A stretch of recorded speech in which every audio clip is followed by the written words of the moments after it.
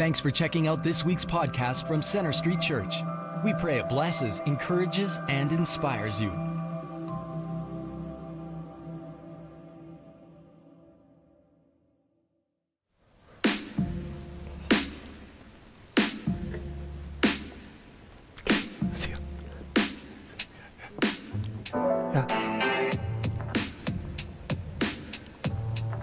Do you doubt what God's doing sometimes?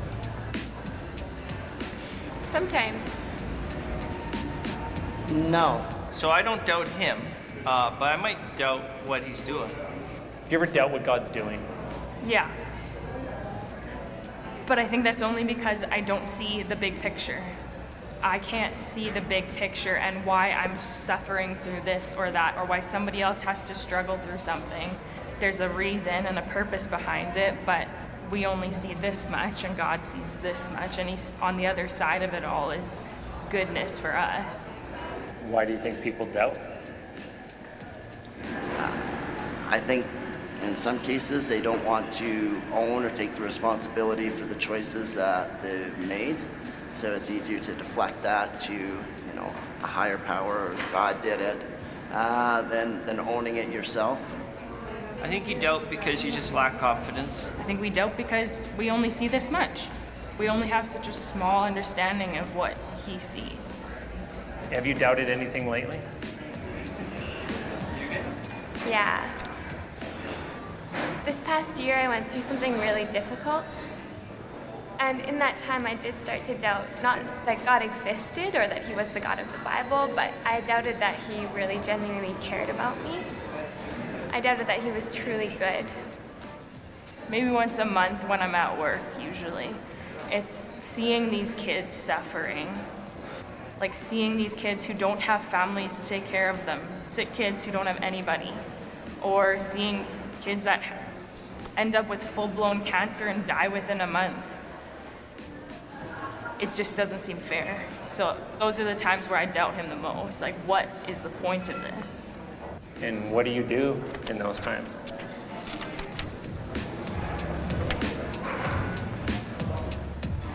I kind of throw my hands up and say, I don't understand. I just submit control and authority to him, I guess. I think I started to feel like he cared about me again when my situation was changing. I actually saw some of my prayers answered, and I started to experience healing. Instead of sitting in that doubt, instead of getting caught in that doubt, push past it and figure out, okay, what am I most certain about? What am I most confident in? Who does God love me? Is he there? And then once you push through into those spaces, rest and be confident there and find peace there and move on from the question or move deeper into the question. Because I know that God is fully good, but we live in a world that is full of sin, and that it doesn't reflect fully his heart, I don't see a doubting what he does. I see man's choices to walk in a way contrary to what should be. Right now, I actually feel like that pain is worth it. That the life that God has for me is my best life, and I want to live my best life.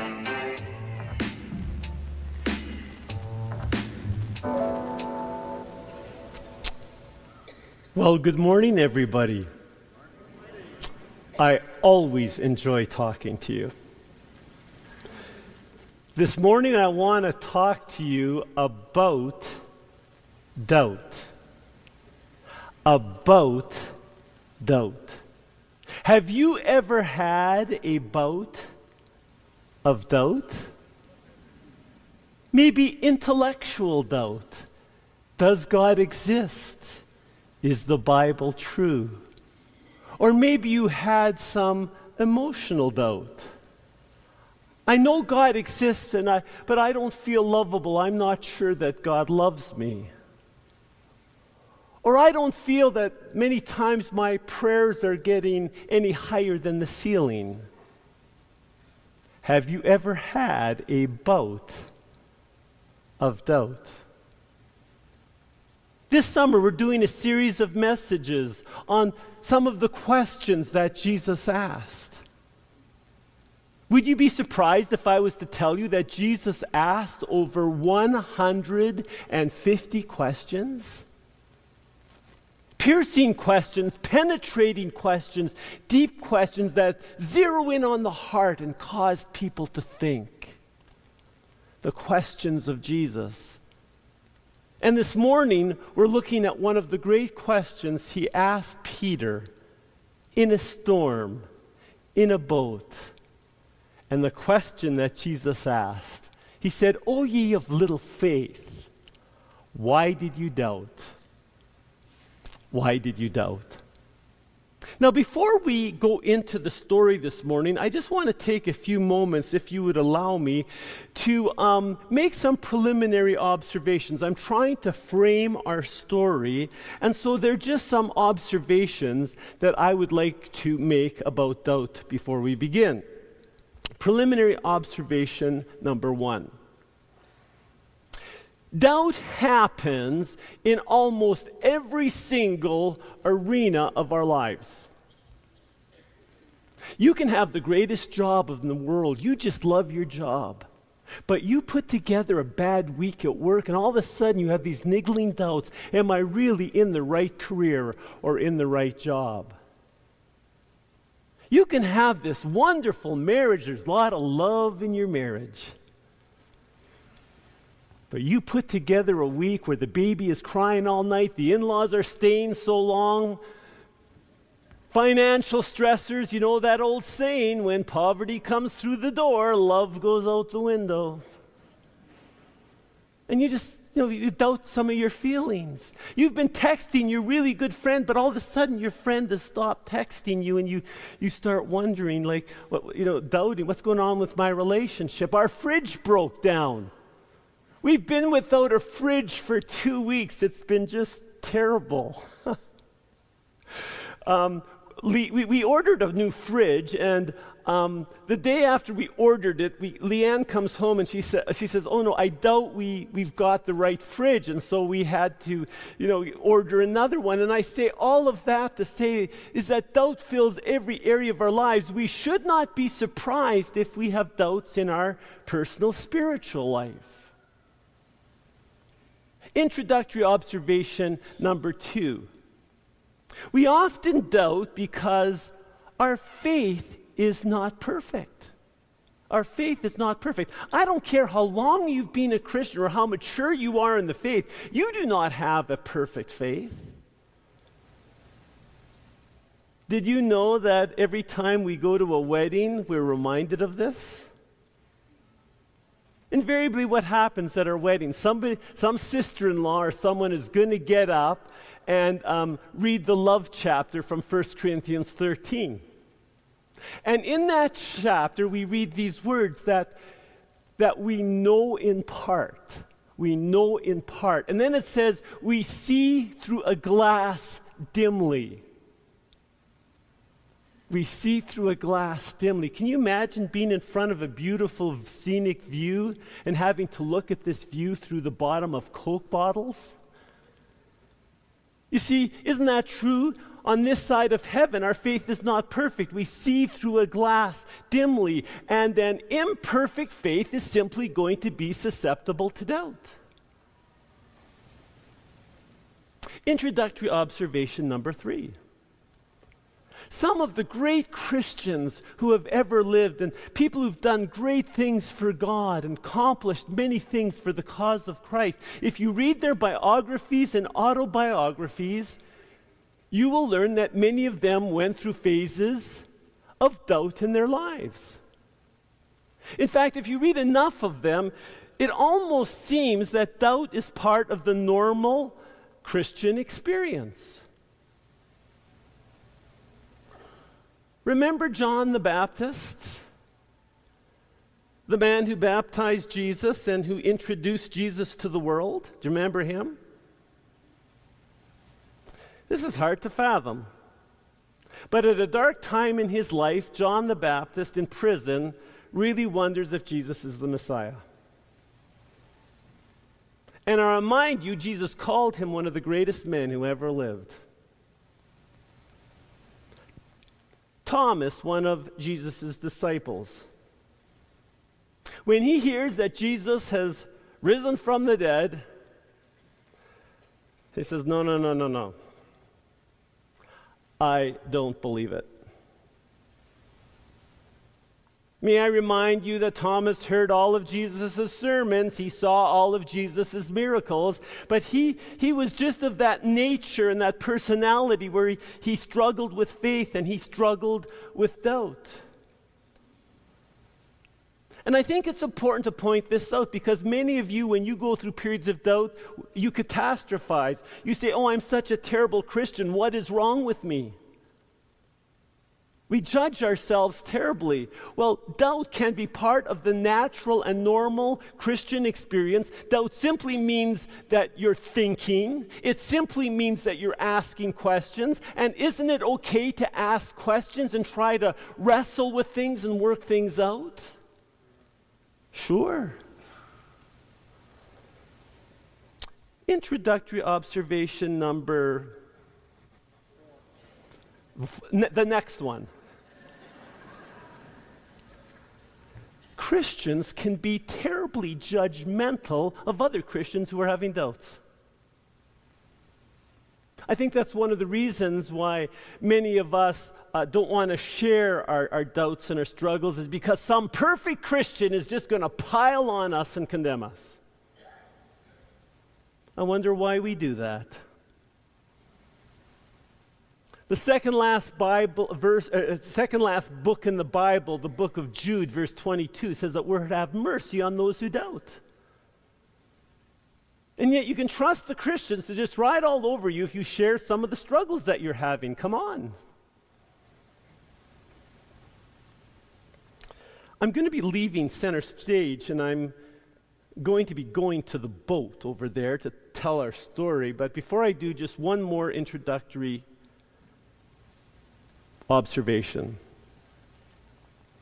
There's a man in the Bible whose little boy is in crisis, and is there anything worse than when our children are in crisis? So he takes his little boy to Jesus for Jesus to heal him, and Jesus and the father have a conversation about faith, and I wish I had more time to develop the story for you, but in the story, the father says to Jesus these words. He says, I believe, help me with my unbelief. There's just something about that really resonates with me. I believe, help me with my unbelief. And I think that is a prayer that you could pray in your times of doubt. I think it's a God-honoring, honest prayer that would really reflect your heart, because you do believe, right? We do have this faith, but in the trials and struggles of life, things are all upside down. But you could often pray this prayer. I believe, Lord, help me with my unbelief. Now, I've got to get into the boat, and I just hope I don't break my neck.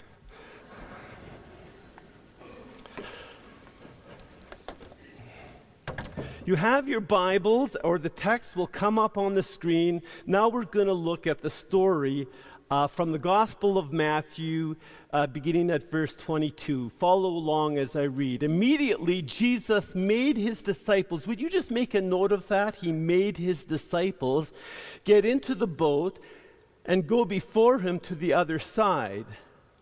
And when he sent the multitudes away, he went up on the mountain by himself to pray. Can you make a note of that? He went on the mountain to pray.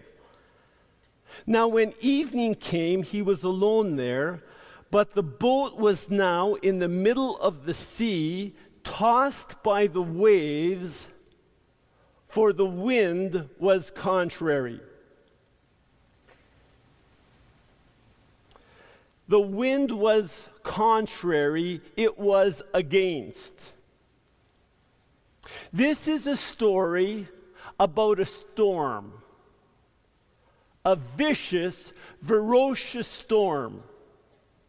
And the disciples were in the middle of this storm, fighting for their lives. It is a terrible thing to be in a big storm in a little boat. We were so saddened a number of weeks ago to hear on the news this story that happened on Table Lake in Missouri, where a tour boat operator takes 20 people for a boat tour on the middle of Table Lake, but this operator does not check the weather forecast.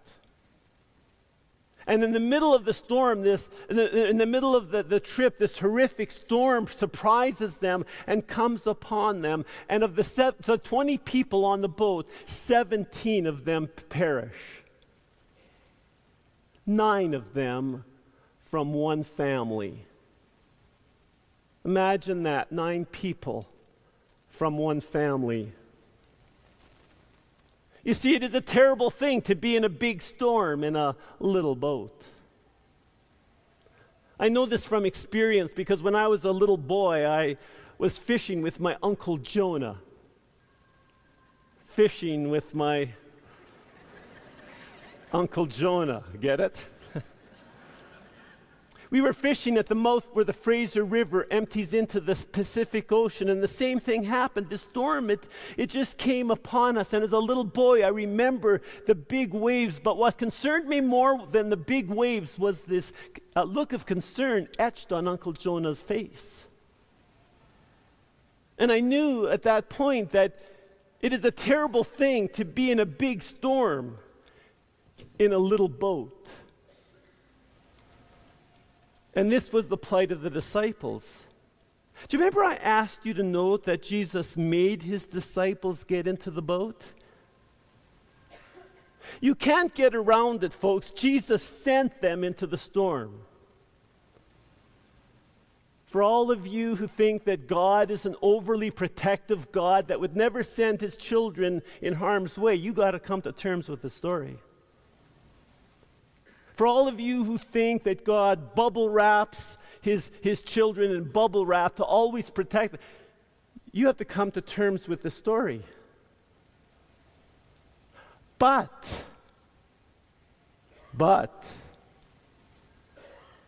while they are battling for their lives on the sea, I asked you to note that Jesus is on the mountain praying for them. I like that. Let's continue on with our story, verse 25. Now in the 4th watch of the night, Jesus went to them walking on the sea. Now this is instructive because it tells us how long the disciples were battling for their lives in the storm. It says, in the 4th watch of the night. In Bible times, Romans had 4 posts, guard posts in the night. The first watch was from 6 p.m. to 9 p.m. The second watch from 9 p.m. till midnight. The third watch from midnight to 3 a.m. And the 4th watch from 3 a.m. to 6 a.m. So this text tells us is that sometime in the 3rd watch between 3 a.m. and 6 a.m., Jesus comes to them. That means these disciples could have been battling for 10 hours or so? Who knows?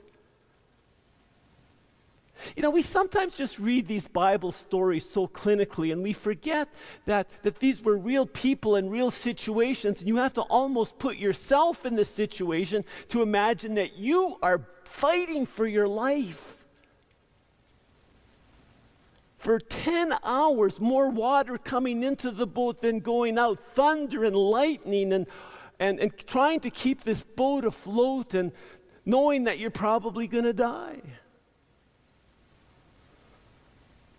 But at the 4th watch, Jesus, having left the mountain, he comes to them walking on the sea.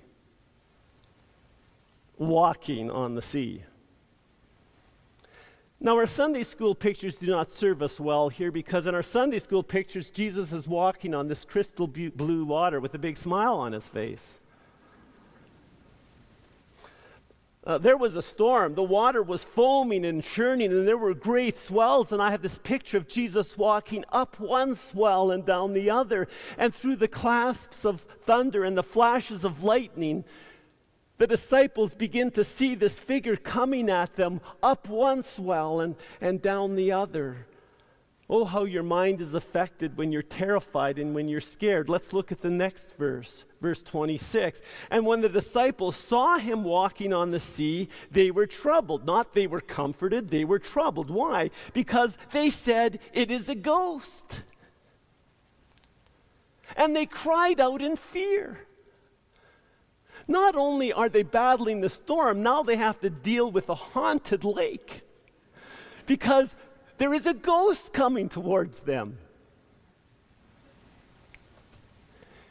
In ancient Jewish thought, two things lived in the depths. In the depths of the water, ghosts and demons lived there. Last week, I was just in the Okanagan, by Okanagan Lake, and many of you know that one of the legends around the Okanagan Lake, who lives in the bottom of, Ryan, do you know who lives in the bottom of Okanagan Lake? Ogopogo, right? Or if you're from Scotland, Nessie, the sea monster lives in the bottom of the lake. So this is not that far-fetched. Jews believed that ghosts and demons lived in the depths of the sea. Just as a quick aside and a little bit interesting, do you remember when there was this man named Legion who had 40 demons? And Jesus cast the demons out of Legion. Do you remember what he does? Angela, he casts them into the pigs. And then you remember the pigs, what do? They jump off the cliff and into the sea. And in Jewish thought, hey, that was a good place for those demons to end up. And so what's happening here is, as they're fighting for their lives on the water, they just think, hey, from the depths, one of these ghosts has kind of come to just kind of finish them off. But Jesus gets closer. And let's read the next verse, verse 27. It'll come up on the screen. But immediately Jesus spoke to them, saying, it's not a ghost. It's me. Be of good cheer. It is I. Do not be afraid. The calming voice of Jesus. And Peter answered him and said, Lord, if it is you, command me to come to you on the water. So he said, come. And when Peter had come down out of the boat, he walked on the water to go to Jesus. Now, if I can just stop here for a moment, I find this a little weird. Because look what Peter said. Peter says, Lord, if it is you, command me to come to you on the water. That is not what I would have said. I wouldn't have said, Jesus, command me to come to you. I would have said, Jesus, you come to me, you come here to me and come quickly. Will you stop walking on water and will you start running on water? And I'm sure all of the disciples were feeling the same thing. As soon as they realized it was him, get over here as quickly as you can. Come on. We're dying. Our boat is sinking. Come quickly. But Peter says, no, I'll come to you. Would you have done that? See, folks, many, many times Jesus has come to us, but there comes a time in our life when we have to go to him.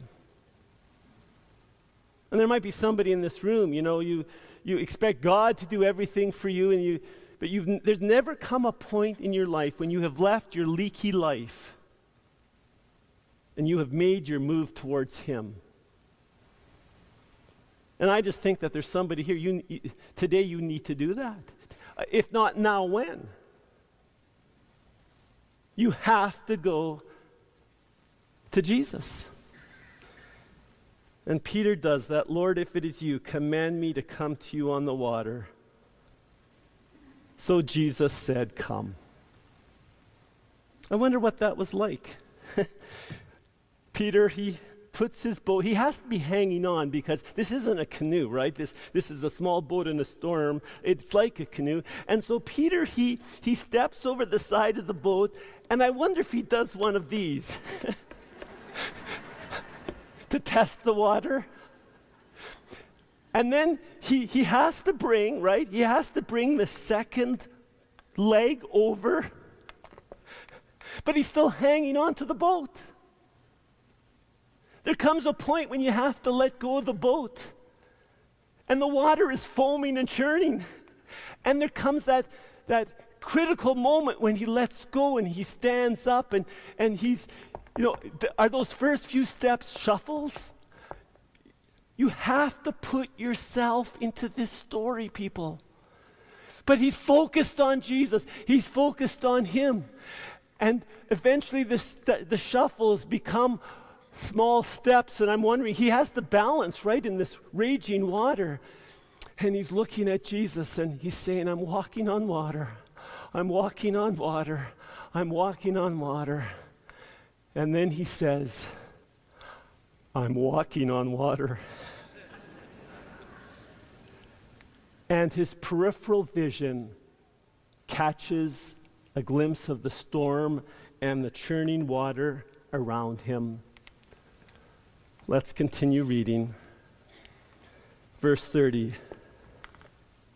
But when he saw that the wind was boisterous, he was afraid.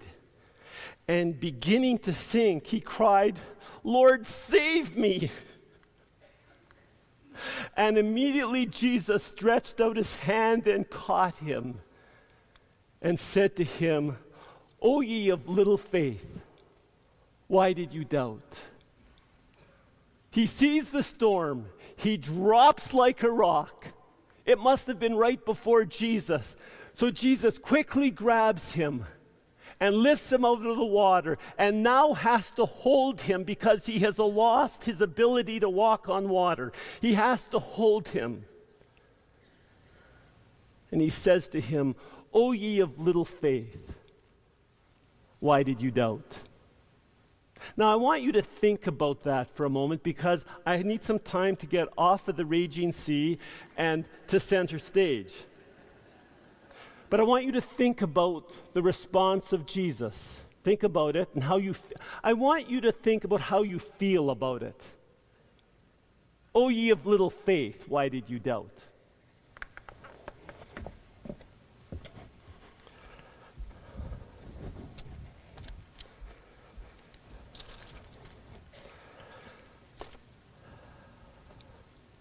Let me share with you how I feel about it.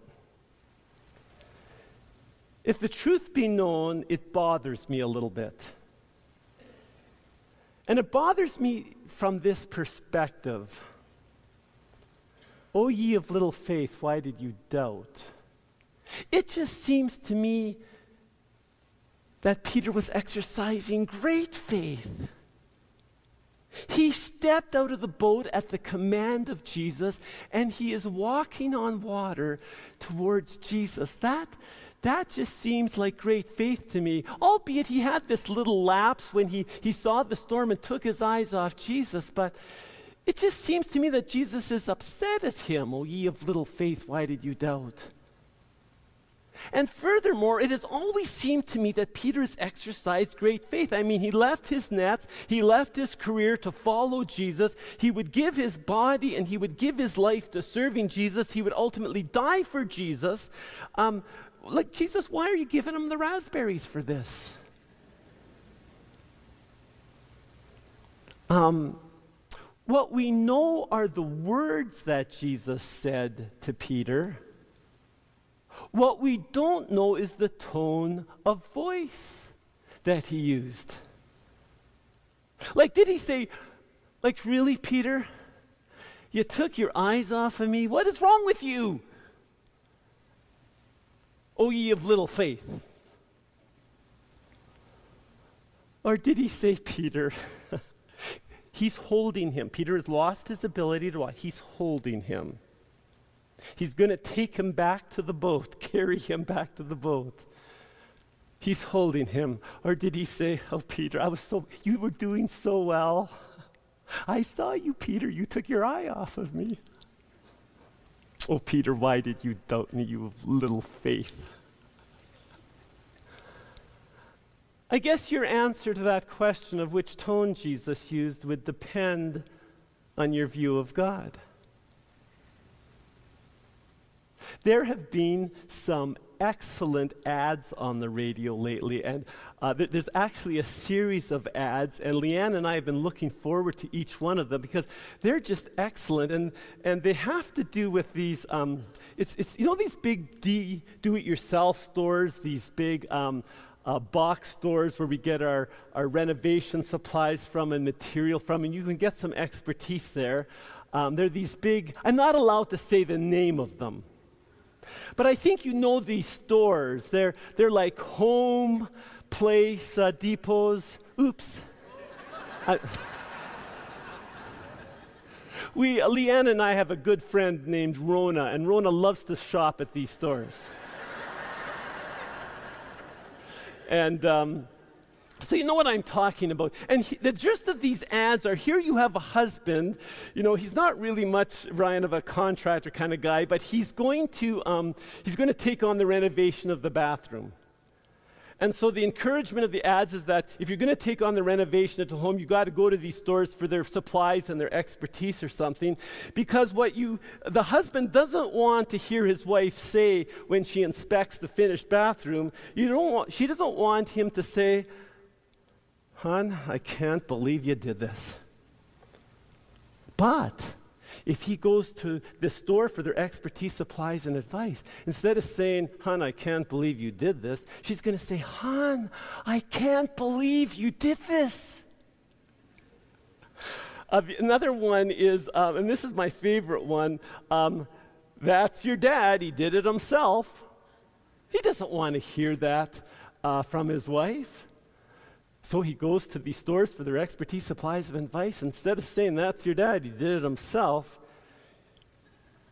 she says, "That's your dad, he did it himself."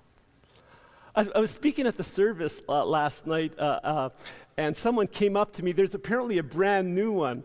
And the brand new one is, "No way, that's stylish." But he goes to the store, expertise, advice, and instead of saying, "No way, that's stylish," she says, "No way, that's stylish." You see how the tone can affect? So was Jesus upset? Or was he uplifting, hanging on to Peter, hugging to him? "Oh, Peter, you took your eyes off of me. Why did you doubt me?" In our language, "O ye of little faith," that's five words. In the original language, it's just one word. And that has led some Bible students and Bible scholars to conclude that what is really happening here is Jesus is kind of giving Peter a little nickname. He's kind of calling him Mr. Little Faith. Mr. Little Faith. Lest you think that is way out there, remember that there was always seemed to be this play on Peter's name, Peter meaning Petros, rock, and he's called Little Pebble sometimes. Jesus called him Little Pebble. And here some scholars think that he's calling him Mr. Little Faith. And this is kind of supported by the Message paraphrase of the Bible. I don't know if you can bring it up on the screen, but in the Message paraphrase of the Bible, it says, Jesus said to him, "Hey, faint heart, what got into you?" Let me illustrate. You have a small child who's 12 or 13 months, and this small child is just learning to walk. You've noticed recently that they started pulling themselves up on the furniture, and they can stand up by themselves, and maybe a few days later, you see your little daughter hanging onto the coffee table, standing up by herself, and you just sense that maybe now is the time, and you get down on your knee, and you reach out to your child and say, "Come to mommy, sweetie, let go and come to mommy," and the child looks a little terrified. But there comes that moment when the child takes its hand off the coffee table, and looking at you, the child starts taking a step and then another step for you, and you're thrilled beyond words because you see your child is walking, and the child is saying to herself, "I'm walking, I'm walking, I'm walking," and then the child says, "I'm walking," and she leaves your eyes and she looks down the ground and she crumples to the floor. What is your attitude at that point? Are you angry at your child? What's wrong with you? Can't you walk? Here's what you might do. You might pick up your little child and hold that child in your arms and say, "Hey, Miss Clumsy, why did you take your eyes off of me?" Because here's what you know. Your child is learning to walk. And in that moment with Peter on the water, Jesus wanted to teach him something. Jesus didn't want to condemn him or wasn't upset at him. He wanted to teach Peter something. He wanted Peter never to forget this moment. Because you see, my friends, Peter was going to have many storms in his life. He was going to have some horrific storms. He was going to go through that whole episode of his denial of Jesus and the guilt and the shame. He was going to be going to prison multiple times. He was going to be beaten. He was ultimately going to be executed. He was going to have many storms. And Jesus wanted him to always remember to keep, Peter, you need to keep your eyes on me. Keep your eyes on me and never forget that.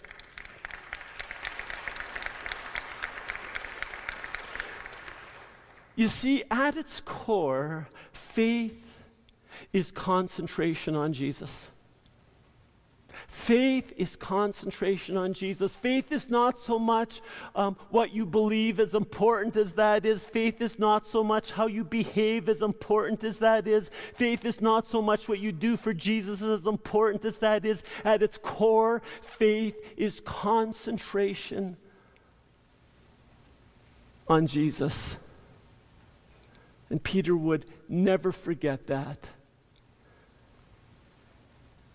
That's not usually what you and I do when we go through our doubts and our storms.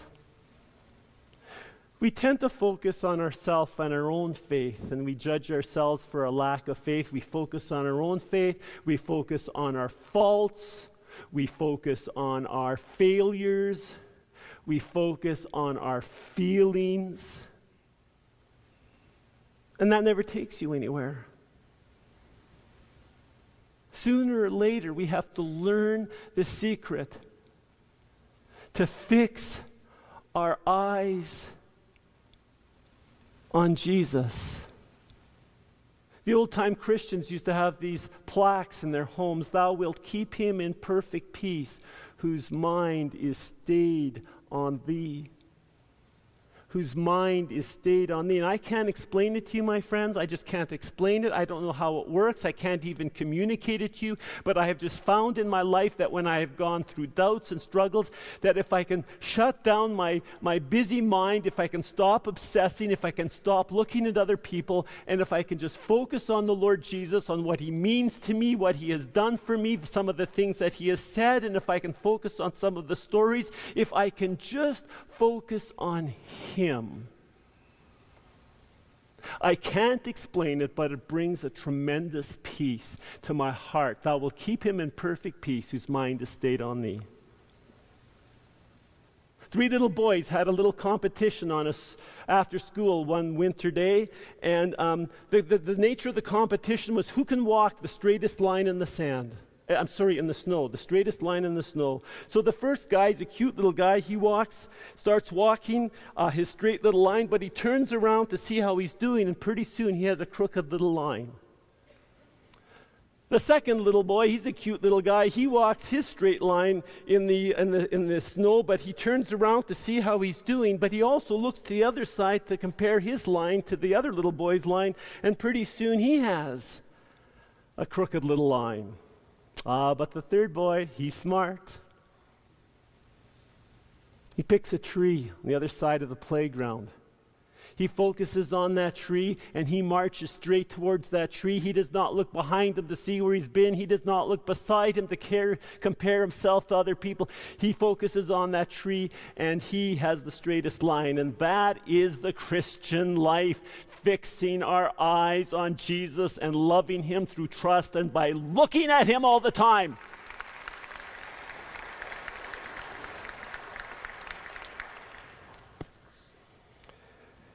At the end of his life, Peter has a choice to save his life or to die for his Savior, and he says, I will die for my Savior, and they're going to execute him. And they say to Peter, Peter, you're not going to deny your Savior. Well, we're going to execute you, and we're going to execute you in the same way that we executed your Savior. We're going to put nails in your hands, and we're going to put nails in your feet. And Peter said, I just have one request. I'm not worthy to die in the same way that my Savior died, so when you execute me, will you put me upside down? Because I'm just not worthy. And they said, permission granted. We will crucify you upside down. I just want to take one last quick second to address all of you who have intellectual doubts. And I care about you. I love you just where you're at in life, right? You just have intellectual doubts. I just want to invite you to consider something. 10 of Jesus' disciples chose to be executed rather than save their lives. They were so convinced that the gospel was true, that the miracles were true. They were so convinced that the resurrection of Christ was true that they said, we will die for this. People will rarely die for a lie. Who will die for a lie? And I just lovingly want to just invite you to think about that. You know, you're going to do with it what you will.